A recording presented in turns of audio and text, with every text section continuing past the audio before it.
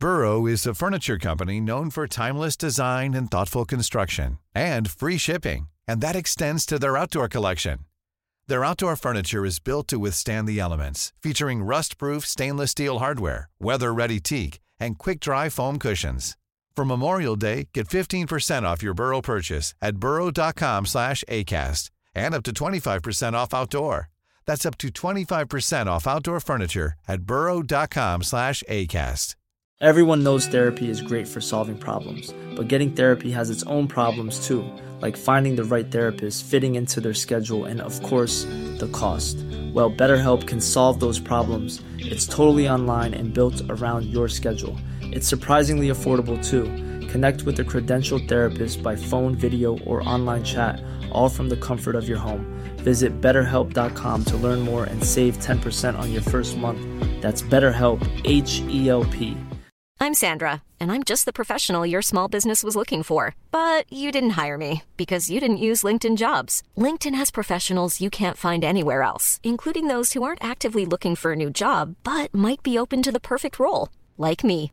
In a given month, over 70% of LinkedIn users don't visit other leading job sites. So if you're not looking on LinkedIn, you'll miss out on great candidates like Sandra. Start hiring professionals like a professional. Post your free job on linkedin.com/people today.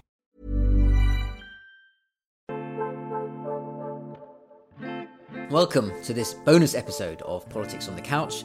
Bonus there being a euphemism for made in a bit of a hurry. The reason being that we wanted to talk about the US election before it happens, and it happens next Tuesday. Now, this being a podcast about politics and psychology, I wanted to talk in particular about the feeling of anticipation ahead of that election. We know there is going to be a seismic event. We know it's coming, it's in the diary, we know exactly when, but we don't know quite what the character of the quake will be. What will be knocked down, what will be left standing.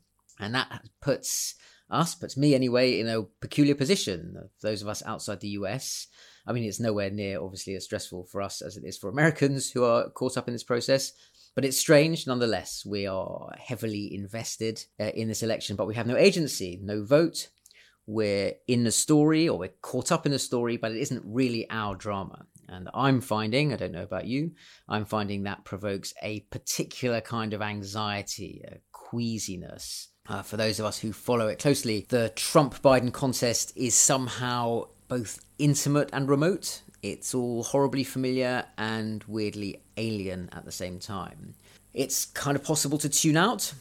We have enough going on in the UK to worry about. It's not like there's an absence of stressful news on this side of the Atlantic. But the additional stress of knowing that there is a political convulsion happening in the US, the knowledge that the future of liberal democracy basically is in the balance, that there is going to be this civilizational stress test next Tuesday, it kind of gets into your head. It gets into my head, even if you want to ignore it. It's like trying to relax knowing there is a huge wasp in the room, even when it falls silence. The silence is tense because you know that the buzz is somehow still there, latent, waiting to start up again. And then there's the problem of information, by which I don't mean getting good data. That can be a challenge, but there are reputable sources out there. The American media is still pretty good, but ultimately none of that can scratch the itch, because what we want to know is what's going to happen, and we want to know now, but we can't because we have to wait. And the problem is, I want Donald Trump to be defeated, in case that wasn't obvious.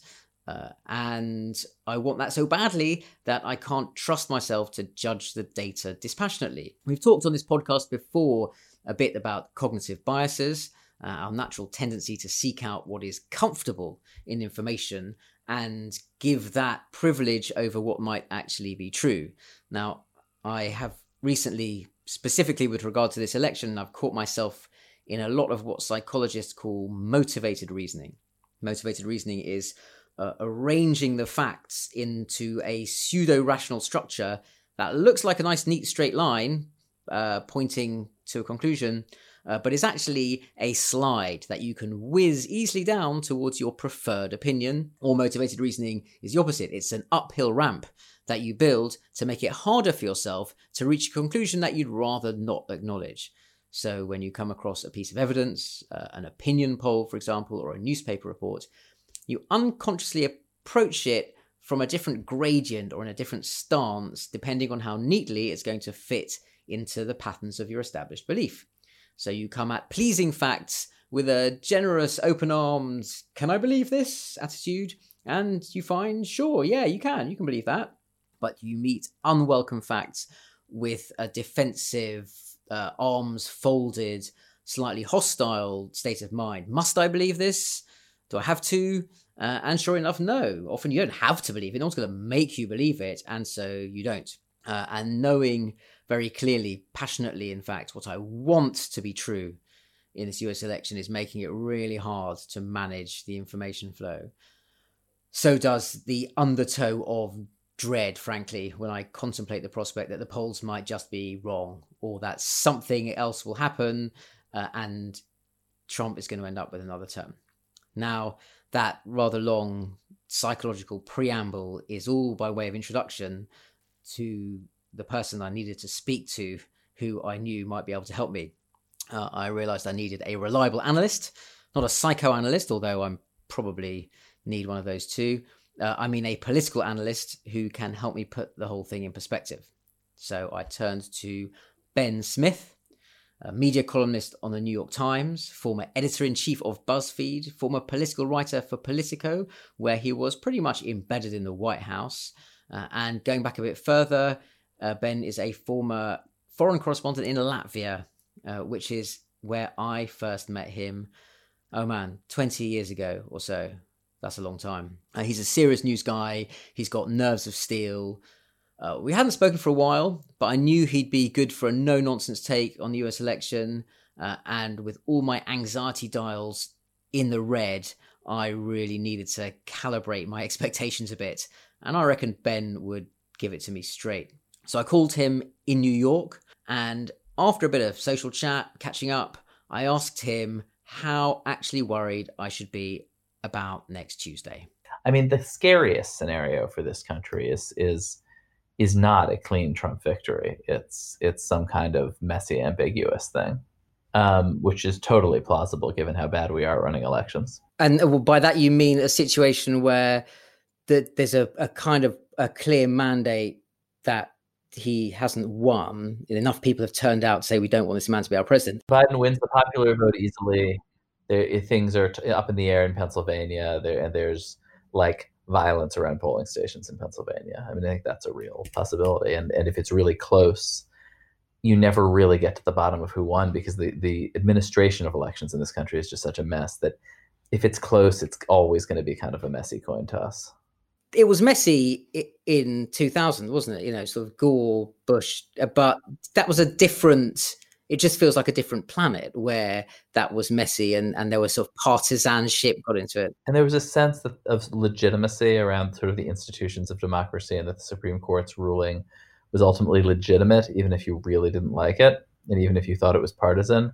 And I think there's been a lot of kind of damage to that legitimacy, and or at least what is legitimacy other than people's impression that things were legitimate. I think that's there's been a lot of damage to that on both among people on also both Trump supporters and his enemies. Well, that is something that you sense from over here and causes a lot of sort of anxiety in terms of more widely the health of a sort of a model of liberal Western democracy. But I can't tell, you're much better placed than me to judge actually whether the sort of resilience of the institutions of American democracy have been sort of stressed beyond some elasticity point, whether even if Trump loses, there has been some corrosion of the protocols that is so profound.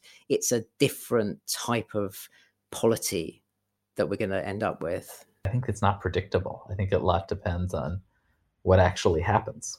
Is it, I think, to really do massive damage to American democracy, you need to get really unlucky. Things, it would have to be close. I mean, you would take a bunch of specific bad things happening, but, I think we have the capacity. We could pull it off. Yeah, it's pretty alarming when you see just things like the scale of voter suppression, the long tail of gerrymandering, the way that the kind of mail-in ballots have been politicized. That you do, I mean, it's almost it's almost too easy to satirize this idea that somehow what was meant to be the beacon and the bastion of democracy looks a bit banana republic now. No, it mostly feels like a banana republic from the inside too, although it's more sort of specifically complicated than I think people realize. I do think there are these, real issues around Republicans at this point fairly openly in some states pushing for there to be fewer votes and fewer voters. But right now, the state that everyone is looking at is Pennsylvania, which is governed by a Democratic governor, for what it's worth, which means there isn't necessarily the sort of executive attempts at voter suppression there that you would see in some Republican states. And also, it's yeah. I mean, and there really isn't federal administration of elections or federal counting of votes, which is really bizarre, actually, and different from other countries. We don't have a central voter commission. We have television stations. In terms of the institutions, and particularly I'm fascinated by the Republican Party, which obviously there was this tension between the Republican establishment and Trumpism. And then when enough people saw that their interests were served by just sort of throwing themselves in with the Trump culture and ethos, to what extent, because on this podcast, we like to talk about the psychology of politics, whether or not we're qualified to, or is a different issue. But to what extent do you think there is a kind of a possibility of a cognitive separation now, where the Republicans sort of regain some sense of their broader responsibilities to the Constitution? Or is the Republican Party now a wholly owned emotional, intellectual subsidiary of the Trump way of doing things now, even if he loses? I think the Republican Party is now mostly a subsidiary of the Trump way of doing things. I mean, I think he sort of showed this path both toward more populist policy making and toward a kind of social media trolling and victimhood and kind of dishonesty that a lot of Republican office holders have followed. Although, you've had people run around the country as the Donald Trump of this place or the Donald Trump of this place, and they haven't won. It's not totally clear that his magic sort of extends beyond himself. I mean, he's a really major television celebrity who Americans really felt like they knew before he started running. And that's not something that your average, state councilman or city councilman can kind of magic up. Right. So is there a scenario where it is pretty obvious that he's lost? He obviously doesn't want to go. And a kind of what in the equivalent in the Conservative Party, in this country, they talk about the men in grey suits, just go to him and go, you've had your fun, but actually it's over. And we need to save the party and the Constitution a bit. So you have to go now. Is that a feasible, is that the scenario that you can envisage? Yeah, I mean, I think, power is pretty distributed in this country, right? And I think, I'm not really sure there are men in gray suits. There are governors, who could either, the governor of Florida, if Florida is tight, could either try to pull it for Trump or at some point could concede that Trump had lost, at which point it becomes pretty hard for Trump to maintain that he's won.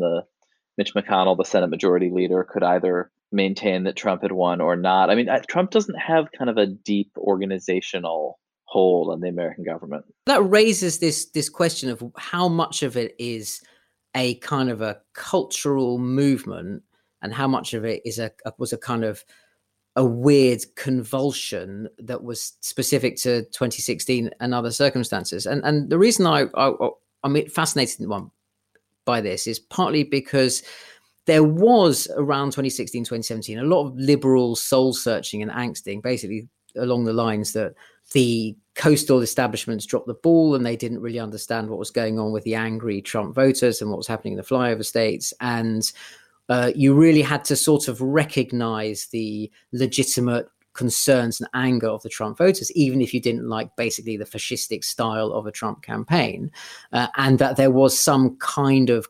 quasi-intellectual credibility to a kind of Bannonite nationalist view of things, that it was a real political movement. And to me now, it just actually looks like a bit of a heist. It's a kleptocracy, and all that intellectualizing just now feels a little bit naive, and that what really happened is the state was captured by bad people and you want the bad people out. I think the answer is both.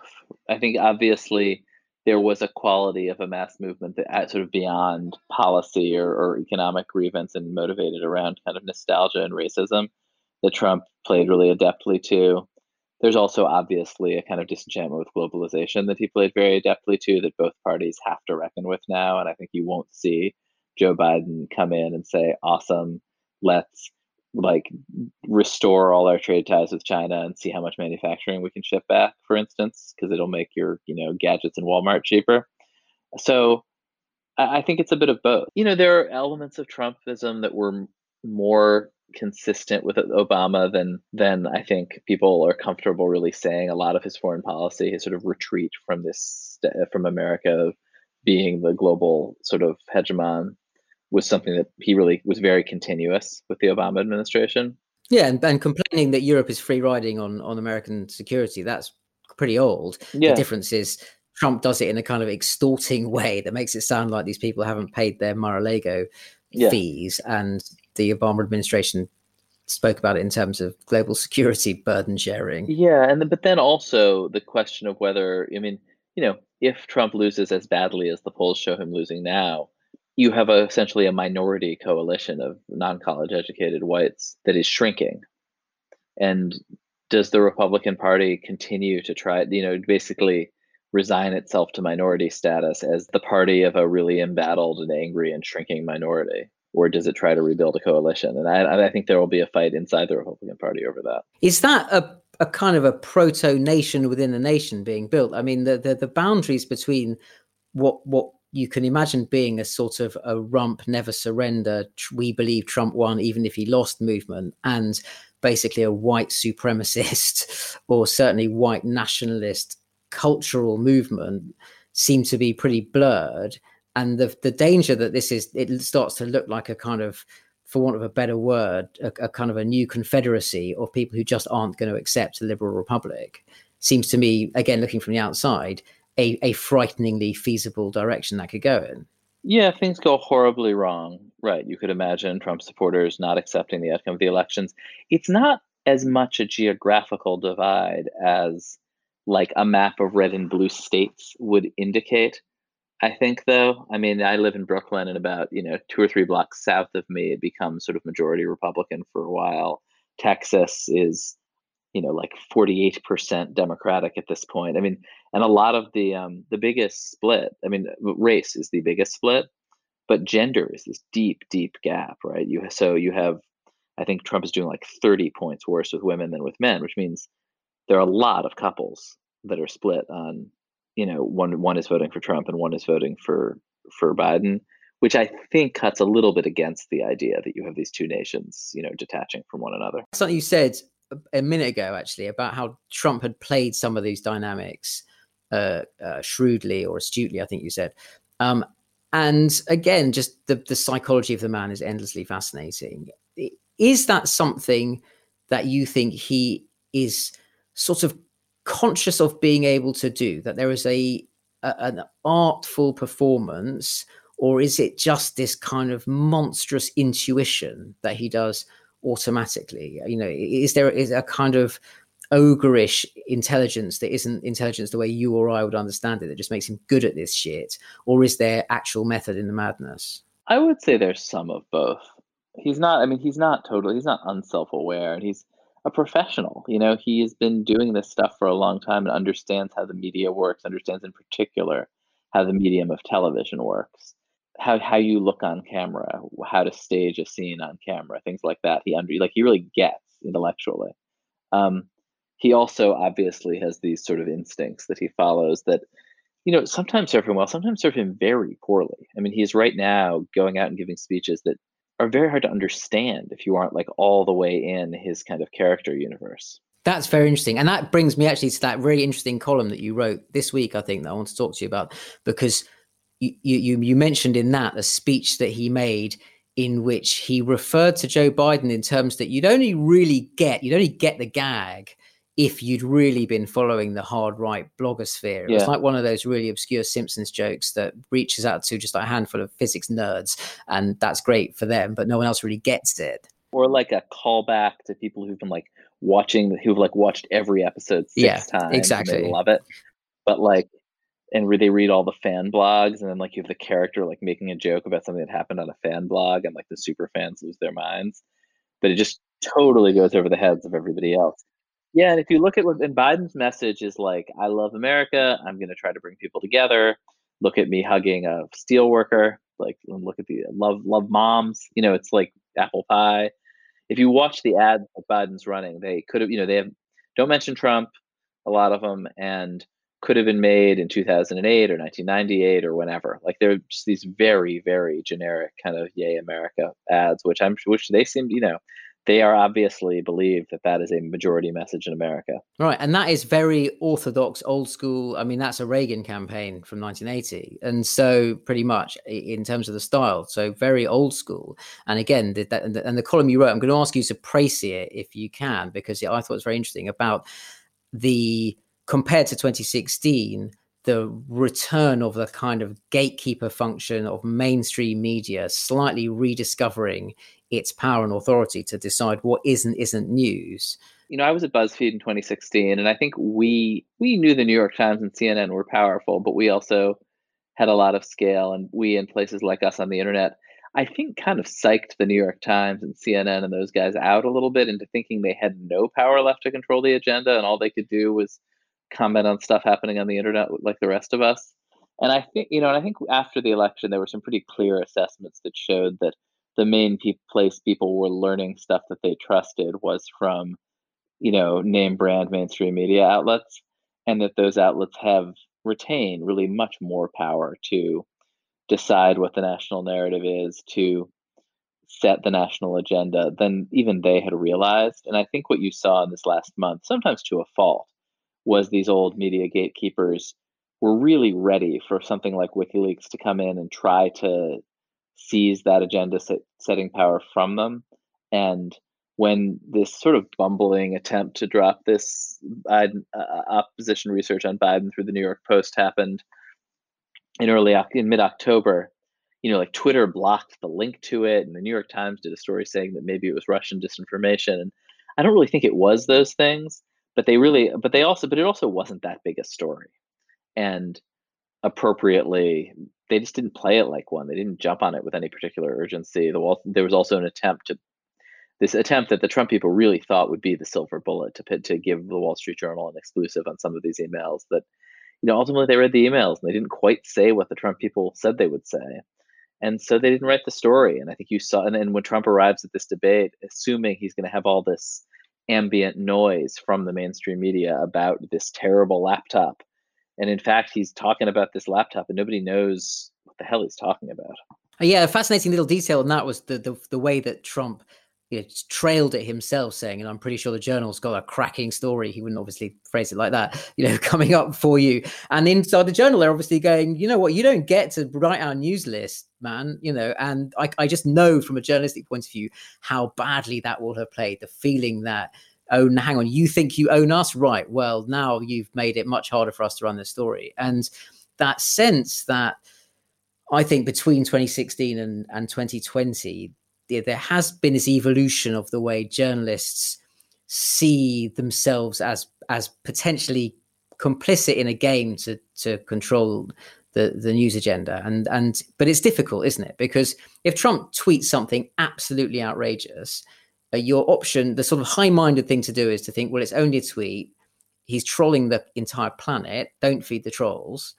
But if everyone's talking about it, he's the president of the US, it's a story.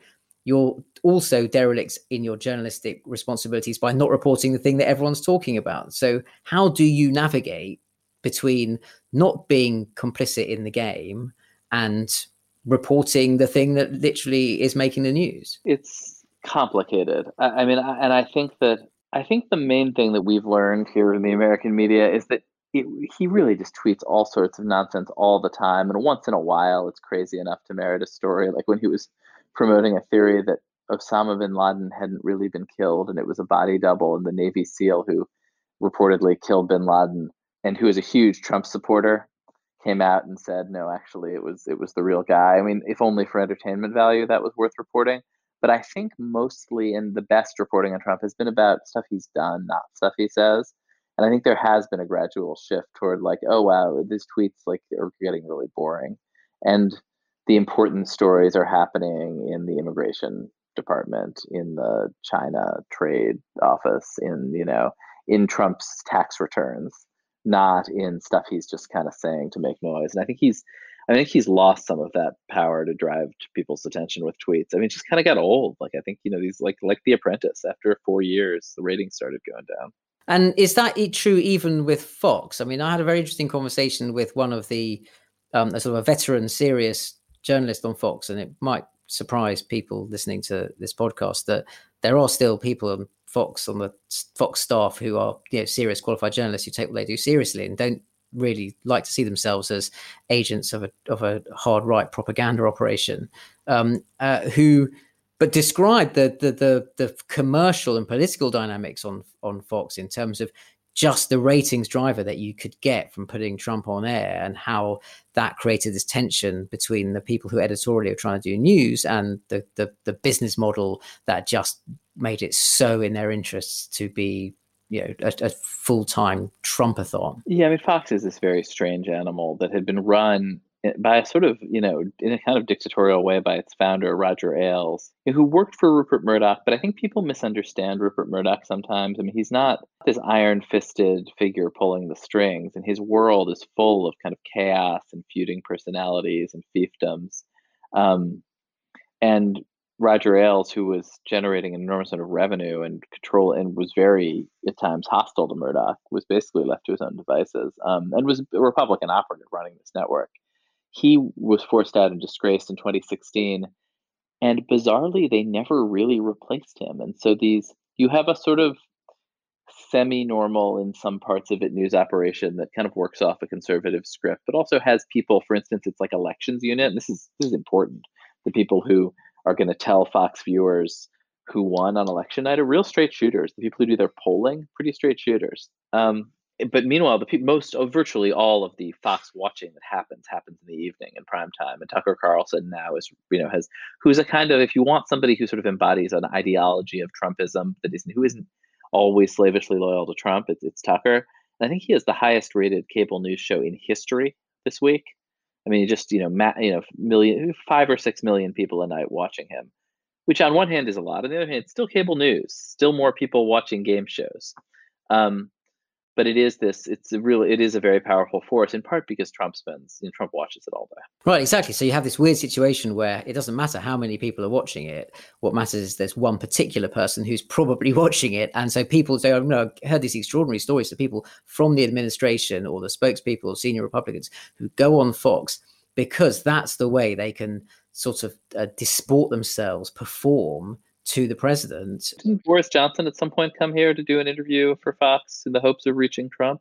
Although I think as prime minister now, he probably can get Trump on the phone, or at least could outside of the election. Chris Hayes has a line that it's not clear whether this is state-run television or a TV-run state, which seems about right. Given that you've mentioned Boris Johnson, we all spend our time sort of looking towards the Sun King, that is US politics, from out in the hinterlands of elsewhere in the world. And it's very easy. British politics is sort of neuralgically obsessed with American politics for various reasons. But to what extent does anything that happens here cut through? I mean, outside of an election, it cuts through. And what does it look like? I mean, I think what Biden voters see is some kind of upscaled version of Donald Trump. I mean, I think British prime ministers have a pretty good record of figuring out how to get along with the American president across sort of apparent party lines. And Boris is obviously very nimble. And I'm sure he and Biden have crossed paths in their lives. But, I think there's this sort of generation of kind of Trumpy populists around the world who Trump really embraced. And, that's kind of the kiss of death for Democrats. Like, if Trump likes you, I think that I'm sure Biden is such a conventional old school politician. Biden will probably not do the sort of theatrical domestic politics through foreign affairs the way Trump does and the way like Putin does. But I'm sure if Biden were to keep Boris waiting alone in a waiting room with a slavering dog for a while, Biden supporters would love it. There's also an extent to which you have to repair the relationship with old allies, and particularly the European Union. I mean, it was extraordinary to think that Trump. Yeah, but I think Merkel is obviously going to be the most important European figure for Biden. And Brexit just sort of necessarily makes that true. I think he knows that he has leverage over Boris and that he can make Boris work really hard for a little love, and whatever the US wants from the UK, I'm sure the UK will have to supply. Fixing bilateral US UK trade post Brexit, it's just not as high on the American agenda as it is on the British agenda. And Biden has a lot of the different things to do. And I think there's a question of, does Boris, where in line does Boris stand? Yeah, and I think there is definitely some anxiety about that on the UK side. I mean, there is this strange sort of symmetry where, you had the Brexit referendum, June 2016, the Trump presidential election, November 2016. And so the two projects, Brexit and Trump, are these sorts of monstrous, terrible twins that have sort of marauded through Western politics over the last 4 years. It's a bit more complicated than that. And now one of them, well, they both in a way coming to their season finale. I mean, if you were scripting it, it's almost too neat, isn't it? You've got this sort of final stage of EU, UK Free Trade Association talks. You've got the US presidential election. I wonder to what extent we could get to, and because on this podcast we always try to be a bit optimistic towards the end, to what extent we could get to 2021 and just think that was a weird kind of long bout of sort of geopolitical flatulence that from something we ate that didn't agree with us, but actually kind of better out than in. And now we can move on with just being modern democracies. That's my kind of best case scenario for. I mean, that's extremely optimistic. I mean, I do think that, in the US, one of the things that is really happening is that it's becoming a multiracial democracy, and you're sort of seeing the kind of rising neurosis of the old majority, right? But I'm not sure that then just goes away and people kind of accept defeat and move on. But at the same time, certainly one way to read this is that it's sort of a freak out and backlash about an inevitable future, that it remains inevitable, and that you can't really postpone that long. By which you mean that there is the sort of the anger and the rage that was the sort of gasoline in the tank of Trumpism is a lashing out in craving of a whole economic model, the manufacturing jobs, all the rest of it, the sort of Rust Belt image, nostalgia for the 1950s idea, which is mostly about a kind of a white middle class, all of that. It's just not coming back. And that weaponized nostalgia, ultimately, there aren't enough people who are too wedded to it to win another election the way that Trump won in 2016. Yeah, the core sort of insecurity of the Trump movement and the sort of, resentment comes from white, mostly non-college educated voters who I think, for much of American history saw themselves as the people who defined American identity and are now a minority. The sort of uncomfortable transition. And I think, but the point is that they're a minority, and each election year will be a smaller minority. Gives us an opportunity to talk a little bit about the left, because that Biden is pretty ancien regime in that sense. I mean, he's a Democrat, but he's not Bernie, is he? And so this idea that there are going to be a lot of people who actually on the left are holding their noses and voting for Joe Biden because you just have to, was it in the French presidential election where it was Chirac versus Le Pen, you take the crook over the fascist. It's not quite that bad, but there will certainly be people on the left who are absolutely ready to feel betrayed by a Biden centrist project. Yes, certainly there's a progressive wing of the party whose motto at this point is settle for Biden, and who, and who are, I think betrayed is the wrong word, actually, because they don't actually think he's one of them, and he's never pretended to be. And I think it's actually in some ways a healthier relationship than Obama. He is what he seems to be. He's actually more left-wing than he seems to be. He's a guy who's always been on the left of the Democratic Party, sort of the center left of it, the kind of establishment left, who's more or less blown where the wind was, and not a politician of deep principle. And I think right now he's keyed up to push through the largest stimulus package in the history of American economics. And, that's sort of priority number one. And I think there will be a lot of common ground with the sort of Alexandria Ocasio-Cortezes of the world. Younger voters are, who are sort of the face of the new left, are not that excited about Joe Biden. But in fact, the kind of, the bet he made was that old people vote more, and he's doing really well with really old people. and he's doing really well with sort of middle-aged moms in the suburbs who are the key swing voters. And like, that's his real constituency. That's sort of, I mean, it's kind of the resistance rather than the left was the bet he made. You know, suburban moderate women who are appalled by Donald Trump. And those are the people he's going to be governing for, not, you know, people in Brooklyn, I think.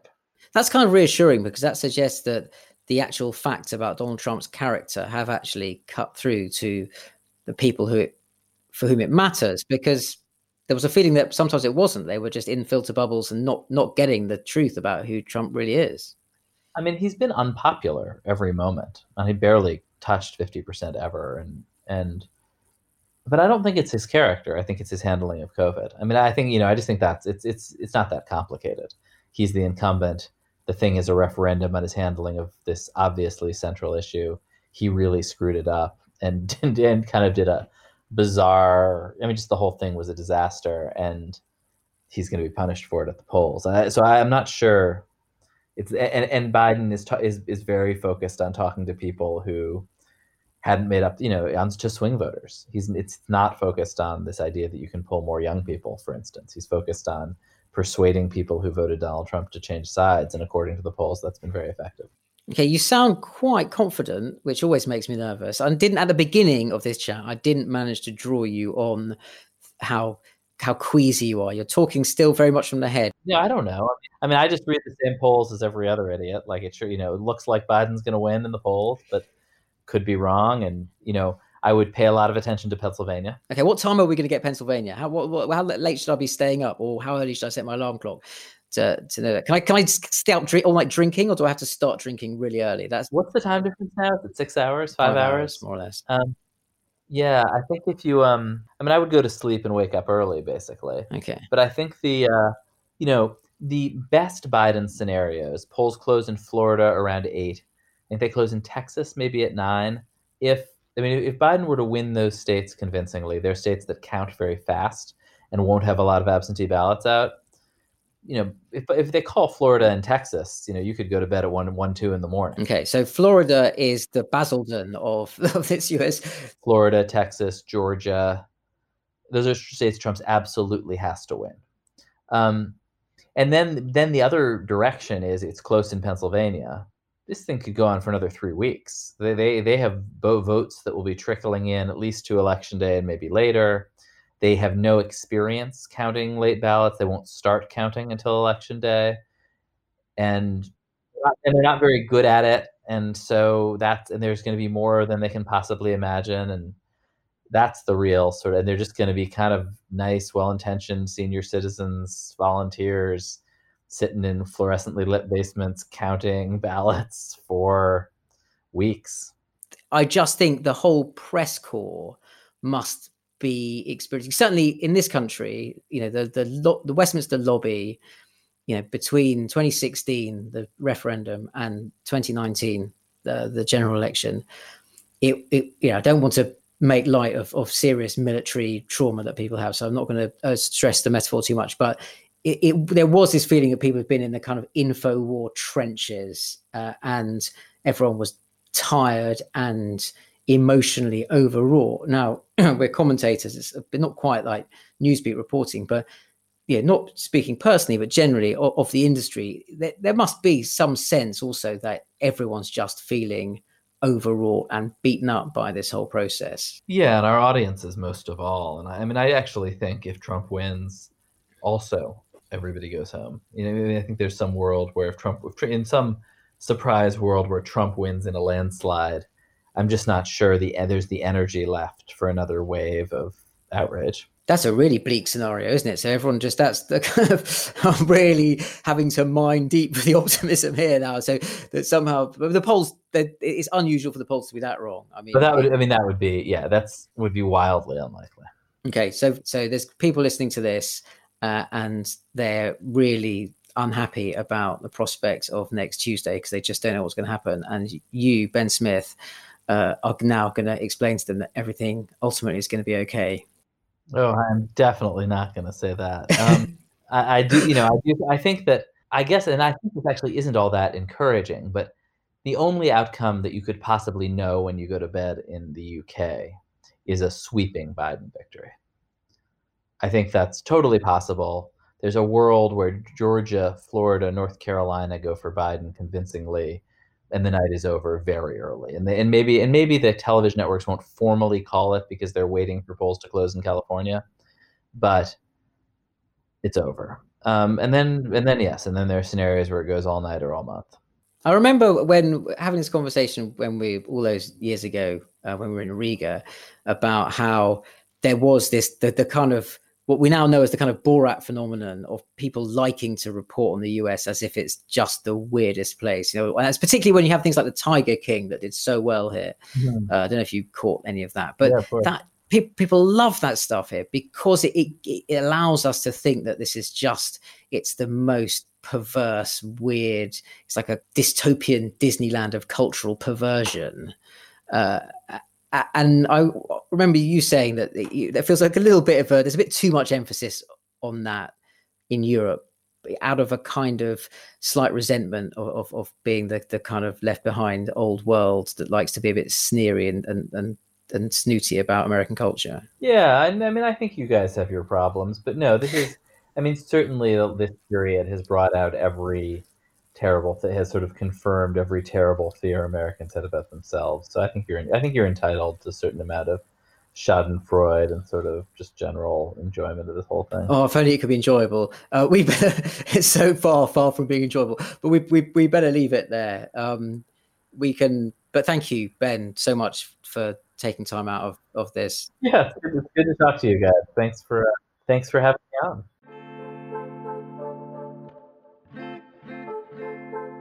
We chatted a bit more after that, but then Ben got a work call that he had to take. The time difference, of course, meant that while I was kicking back in the evening, it was the middle of the afternoon for him, and he's a political journalist, and there's an election on. So he's a busy guy. And thanks, Ben, again, for taking the time to talk to the podcast. That conversation left me a bit reassured, I think.